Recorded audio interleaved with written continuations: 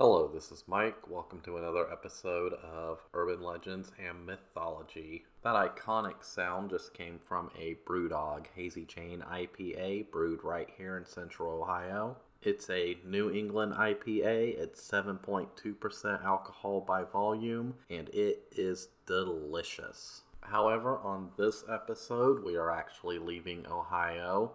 We're actually even leaving America. We are heading all the way to the Himalayas for this, right near the Tibetan Plateau. Yes, you guessed it. I'm sure you probably guessed it because of the title, but today we're talking about the infamous Yeti. So I guess American Cryptids is going international on this one. So, as always, let's just jump right into it and start at the beginning. So, put simply, the Yeti is another one of these Bigfoot variants. It's found primarily throughout East Asia and Bhutan, China, India, Nepal, and even in Siberia. He's basically the winter Bigfoot or the mountain winter Bigfoot. However, folklorists, they trace his origins back to Sherpa folklore. Now, the Sherpa, they're people who kind of inhabit this region in the Himalayas, and, they pretty much live in the mountains, and a lot of folklorists think that because of misidentification of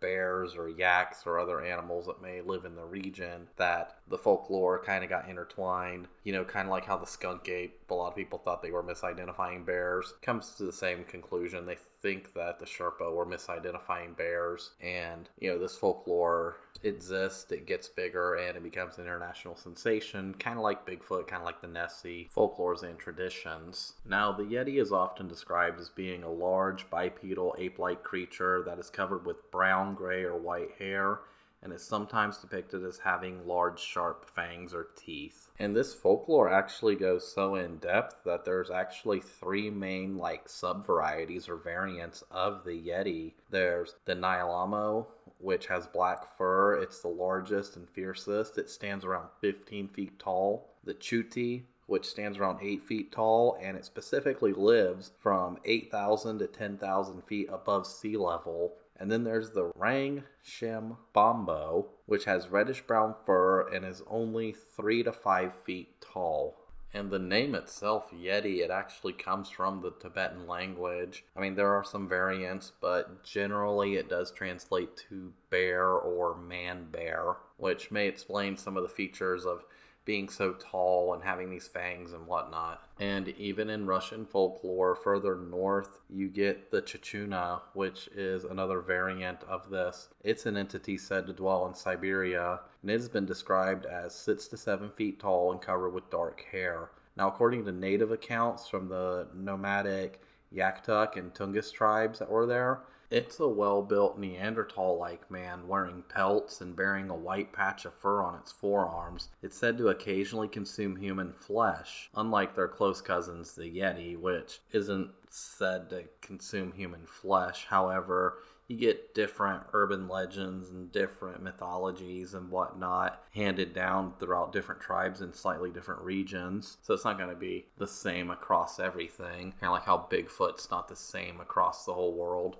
But that's what's cool about local tradition and local folklore, especially in these really back area, tribal areas. You can get folklore that's so localized and handed down throughout so many generations that it could be going as far back as the Neolithic age and even further. It's amazing. And that's why oral histories are so fascinating, because generally they don't change over generations or even millennia. And what really amazes me about this variant is they do describe it as like a Neanderthal man, which is fascinating because Neanderthal did exist in Asia. It wasn't as common as in Europe, but it did exist in Asia. You also had the Desnovians across Asia. You had other human variants too. But describing it like a Neanderthal-like man and keeping that oral history the same might indicate an oral history of this going as far back as the Neolithic, or maybe even further, because I think Neanderthal existed as a species for somewhere around 200,000 years. They didn't really die out until about 40,000 years ago. And we know they interacted and even crossbred with modern humans. And the idea that they had this variant that was almost human, a Neanderthal, which their ancestors might have interacted with, is fascinating. And we see the same idea across several of these communities in this region. For one, they have a variant called the Thole Mung. It was said to live alone or with very few of its kind, and it went sometimes on the ground and sometimes in the trees. It was only found in the higher mountains of their country. Although it was very much like a man, it was covered with long dark hair and was more intelligent than a monkey. And even that legend goes on to basically state that the more humans, the more people that came in number and kind of, I guess, in their mind civilized the area, led to these Thole Mung disappearing, which could allude to the idea that Neanderthals, Denisovans, other human variants were being displaced by modern humans several thousand years ago as modern humans spread out. And where it gets really crazy is there's one aspect of Tibetan folklore, Tibetan religion, in which Tibetans consider themselves to be the descendants of Shin Rizig, the Buddha of compassion, in his incarnation as a monkey god. It's believed that the god married a demon, and out of this union came 6 children with long hair and tails. Slowly, the hair and tails disappeared due to the blessed grains they were fed. Some of the children, in the text says, inherited their father's qualities, and others of those of their mother.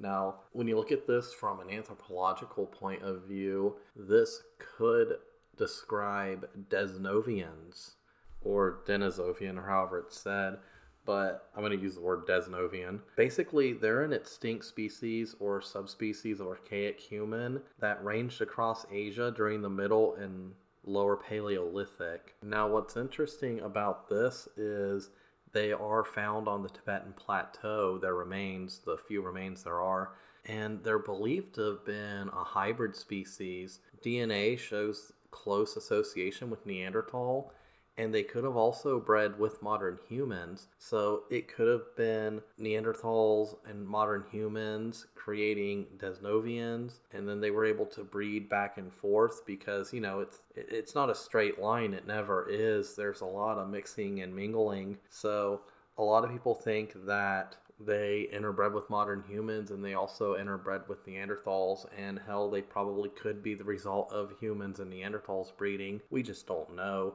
However, these different people, and that's what I'm saying in this whole thing, going as far back as, you know, the Upper Paleolithic, these people could be the source for this folklore that came about, and it could have been human folklore saying that these Neanderthal, these Denisovians, that they were wild people and they were not like us, and it's a way to kind of separate humans from the rest of the pack. And it could have led to more exaggerated tales of myths and legends that end up in some religious texts, and they keep getting handed down, and they eventually morph into what we see as the modern day Yeti, or the modern day Sasquatch, or even the modern day skunk ape. They're all human variants at the end of the day, and it really just shows you how muddled our past and our genetics, and hell, even our evolution can be. It's not a straight line, it's a commingled bush. But back to the topic at hand, it appears that this Yeti creature shows up in several folklores across several cultures in Southeast Asia, from the Mongols to the Chinese to the Bengalese and so on and so forth. They show up as mountain deities. Hell, even like in Russia, they show up as a wild man. And so much more. I haven't even started to even scratch the surface yet on all the folklore. For example, there's a Bhutanese myth about the Yeti. It's actually called the Myogi. It's a magical creature of the wilds that is simultaneously a supernatural being and a creature invoked to scare children. So I guess he's like the Yeti equivalent of the boogeyman, or as they say in Great Britain, the bogeyman. but it shares several of the same characteristics attributed to these Yeti-like creatures in the eastern Himalayas, with some additional traits. It become invisible at will. Its blood has magic qualities, and it can be used to create talismans, amulets, and magic weapons, which I'm sure show up in other various stories in that folklore. There are also some Hindu mythologies where they relate the Yeti to the monkey god Hanuman, who is also depicted as a half-human, half-monkey. So more of this possible ancient, archaic, pre-human hybridization going on. Some also consider the Yeti to be disciples of Shiva and are thought to be spirits from the sun. And I'll even touch back into some Sherpa folklore. Apparently amongst the Sherpas, and I guess some of the Russians living in Siberia, these are where the more dangerous variants come in, which is why they usually get related to the idea of a bear, or a wild bear-like human. For example, there's the Chuti. It's described as bear-sized, covered in black, gray, or dark or red hair. They usually walk around on all fours and prey on cattle.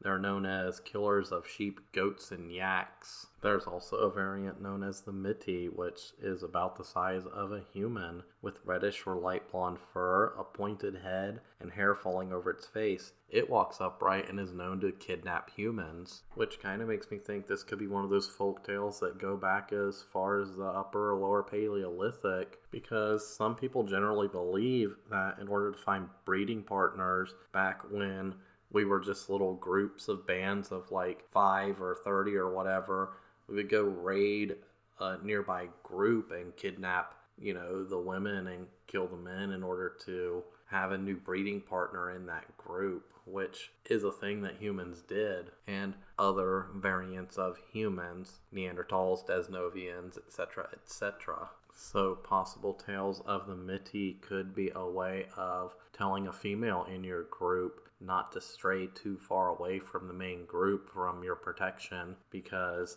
the Midi will come and kidnap you and we may never see you again.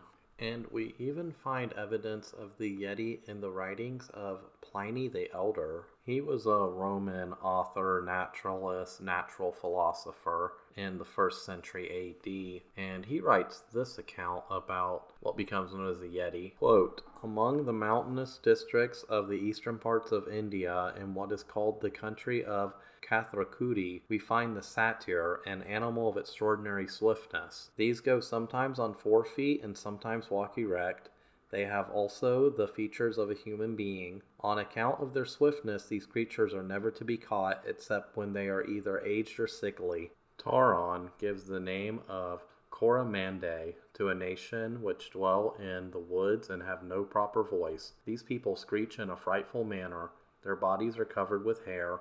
Their eyes are of a sea green color, and their teeth like those of a dog, end quote. So to even some degree, the Romans had heard of this folklore, this mythology. And even today in Tibetan Buddhism, where it's considered a non-human animal, it's nonetheless human enough to sometimes be able to follow Dharma. Several stories actually feature Yetis becoming helpers and disciples to religious figures. Even in Tibet, images of Yetis are paraded and occasionally worshipped as guardians against evil spirits. However, because some Yetis sometimes act as enforcers of Dharma, hearing or seeing one is often considered a bad omen. So there you go, they do play a role in Tibetan religion, or Tibetan Buddhism, to this very day. But enough of the folklore. Let's say you want to go meet a Yeti. You want to go Yeti hunting. Well, first you have to get your ass to the Himalayas. That's where they pretty much live. So it would probably be best to plan a mountain climbing expedition. I'd probably stay away from Everest, even though that's where everybody goes when they go to the Himalayas. But let's be honest, the Yeti's not hanging out on Mount Everest. If he was, every person who ever climbed that mountain would be seeing him, and he'd probably get annoyed. But if you are elsewhere in and around the Himalayas and on the Tibetan Plateau, you might meet the Yeti or see footprints. Or you might meet a bear and get eaten. It's a toss-up. But how does the Yeti kind of get into Western folklore? How is it that I'm sitting here in America talking about it today? Well, it's really in the latter half of the 19th century and the middle of the 20th century when reports really blow up of what becomes the Yeti, and it kind of gets into the mainstream and makes its way around the world. So throughout the 19th century, you had all these people, mostly British guys, going around the world, and they're really filling in those dark areas that are left on the maps. And they end up in the area of the Himalayas, and they're thinking, hey, I want to be the guy to document this group of people, or I want to be the guy to climb these mountains, or whatever they were doing over there at the time. So it's actually in 1899 in Lawrence Waddell's book Among the Himalayas where we get an early record of reported footprints. Waddell reported his guide's description of a large ape-like creature that left the prints, which Waddell thought were made by a bear. However, many of the Tibetans insisted that it was made by this large bipedal ape-like creature. However, Waddell, being a natural skeptic, even wrote that no matter how many Tibetans he interrogated on the subject, no one could give him an authentic case. Basically, it always resolved into something that somebody heard of. It's like, I heard it from my brother's cousin's nephew's friend's former roommate. However, reports of sightings would pick up in the early 20th century when a bunch of Westerners began making determined attempts to scale the many mountains in the area, and occasionally would report seeing strange or odd creatures or tracks, and sometimes even bipedal ape-like creatures. One account comes from 1925, a man named Tambezi. He was a photographer and member of the Royal Geographical Society. He wrote that he saw a creature at about 15,000 feet, or 4,600 meters, near Izumu Glacier. He later wrote that he observed the creature from about 200 to 300 yards. That's about 2 football fields, 3 football fields, or 180 to 270 meters for my international listeners. He observed it for about a minute. The figure in the outline was exactly like a human being, walking upright and stopping occasionally to pull up some dwarf rhododendron bushes. So apparently he was out there picking flowers for his Yeti girlfriend or whatever. Hey, maybe it was their anniversary. We don't know. He's just a Yeti. He's sitting there minding his own business, and this photographer walks up on him, and he's probably just like, get away from me, dude. I'm busy. Or maybe he was just wanting to decorate his ice cave. Who knows? But then it said about 2 hours later, Tambezi and his companions descended the mountain and saw the creature's prints and described them as similar in shape to those of a man, but only 6 to 7 inches long by 4 inches wide. The prints were undoubtedly those of a biped. However, Western interest in the Yeti does peak in the 50s while these people are attempting to climb Mount Everest. In 1951, Eric Shipton took photographs of a number of large prints in the snow at about 6,000 meters or 20,000 feet above sea level. They were scrutinized and thought to be distorted by snowmelt or whatever. However, some still do argue today that those photos are the best evidence of the Yeti's existence. And in 1953, Sir Edmund Hillary and Tenzing Norgay reported seeing large footprints while also scaling Mount Everest. And Sir Edmund Hillary is the one who really blows it up in the media. However, afterwards, you don't really see a lot of sightings of Mount Everest anymore, but you do start seeing sightings like in and around Nepal, making it into the Western mainstream media.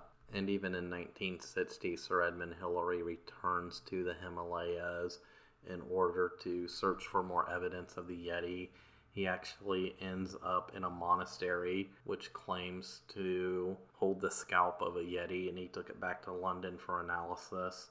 However, he couldn't really identify it. I think the closest he got was he thought it came from a Suro blue bear or black bear.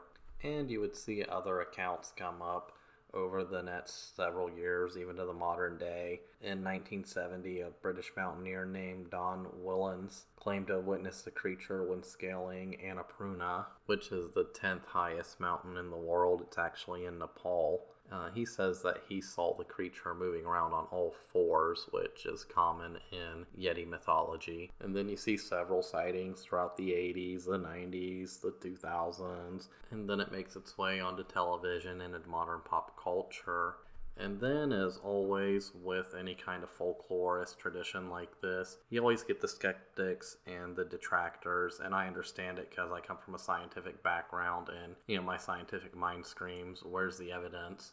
Oral tradition is fine, but is there really a Yeti hanging out in an ice cave somewhere up in the Himalayas, or a group or several groups of these Yetis in ice caves hanging out in the Himalayas today? The truth is, we don't actually know. We probably will never know until we actually came across a Yeti body, which would probably never happen. And of course, you always get the detractors that say these people are misidentifying bears or whatever other critters that are living around. And yeah, that's fair. Some of it could be misidentifying bears, but generally when something is that important and it makes its way into folklore and tradition, there has to be a flashpoint, and I still allude to my hypothesis that flashpoint goes as far back as the upper or maybe even lower Paleolithic. And if those myths, those legends, those folklores, those oral traditions, if they do happen to go back that far, then discounting it as bear misidentification is pretty insulting, especially when we know that there were these other human variants in the area at the time and modern humans were interacting with them. Surely, if you're a modern human and you're interacting with something that's so human-like but not quite there, that is going to show up in your mythology. You're going to create some story as to why they are the way they are and why you are different. And that could have evolved into the Yeti folklore that we have today. And of course, as always, just because we haven't seen it yet or gotten our hands on a specimen yet, doesn't mean that there isn't a healthy breeding group out there existing right now. We have to remember that the Himalayas, the Tibetan Plateau, Siberia, these are all very sparsely populated areas. And there are still some parts of these areas today where I can pretty much guarantee a human has never stepped foot there. We see it on a map, we can see it from a satellite in space, but most humans don't actually go there. So there could be a breeding population of, some kind of Yeti-like creature in these areas that we've just never observed. Remember, more than 3/4 of our own planet has never been physically observed by human eyes. So we don't really know what could possibly be out there that could shock us. For instance, think of it like you're walking in the woods. You're aware of all the surrounding wildlife, the deer, the squirrels, the birds, the ants on the ground. You're aware, you know that that's all there, but how often do you see it? I don't see a deer every time I go walking out in the woods, even though I know there's a healthy population of deer around. It could be the same with the Yeti, it could be the same with Bigfoot, especially if they're existing in these isolated pockets and they have fairly small breeding groups. But I guess until we actually meet one, it will always exist in myth, legend, folklore, and even religion. And on that note, I think that's where I'll leave it today. Once again, this is Mike. I do thank you for listening to the show. And as always, if you do enjoy the show and you want to hear more of it, just help me out. Spread the word. As I always say, this show spreads by word of mouth. And a lot of that actually comes from you listeners and supporters out there who are sharing my links and supporting me on that Spotify monthly supporter program. It's as cheap as 99 cents a month. So if you could spare $1 a month, that would go a long way towards upgrading some equipment around here, which is a future goal as we move into Season 3 and even start the planning stages for Seasons 4 and beyond. However, if you want to hear more about that, I did release a bonus episode a few days ago, kind of discussing all that stuff and some of the Q&A stuff that I get on a daily basis. So be sure to check out that episode as well. Once again, this is Mike. I thank you for listening. I'll see you in the next episode. We only have, 3 more episodes left till the season finale, so be sure to stick around for that. It's going to be epic.